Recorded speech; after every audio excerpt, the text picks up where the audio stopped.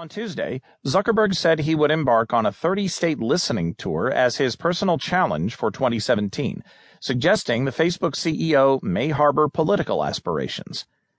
The announcement came after last month's revelations that Zuckerberg persuaded the Facebook board to allow him to retain control of the social media company, even if he takes a leave of absence to serve in the government or political office.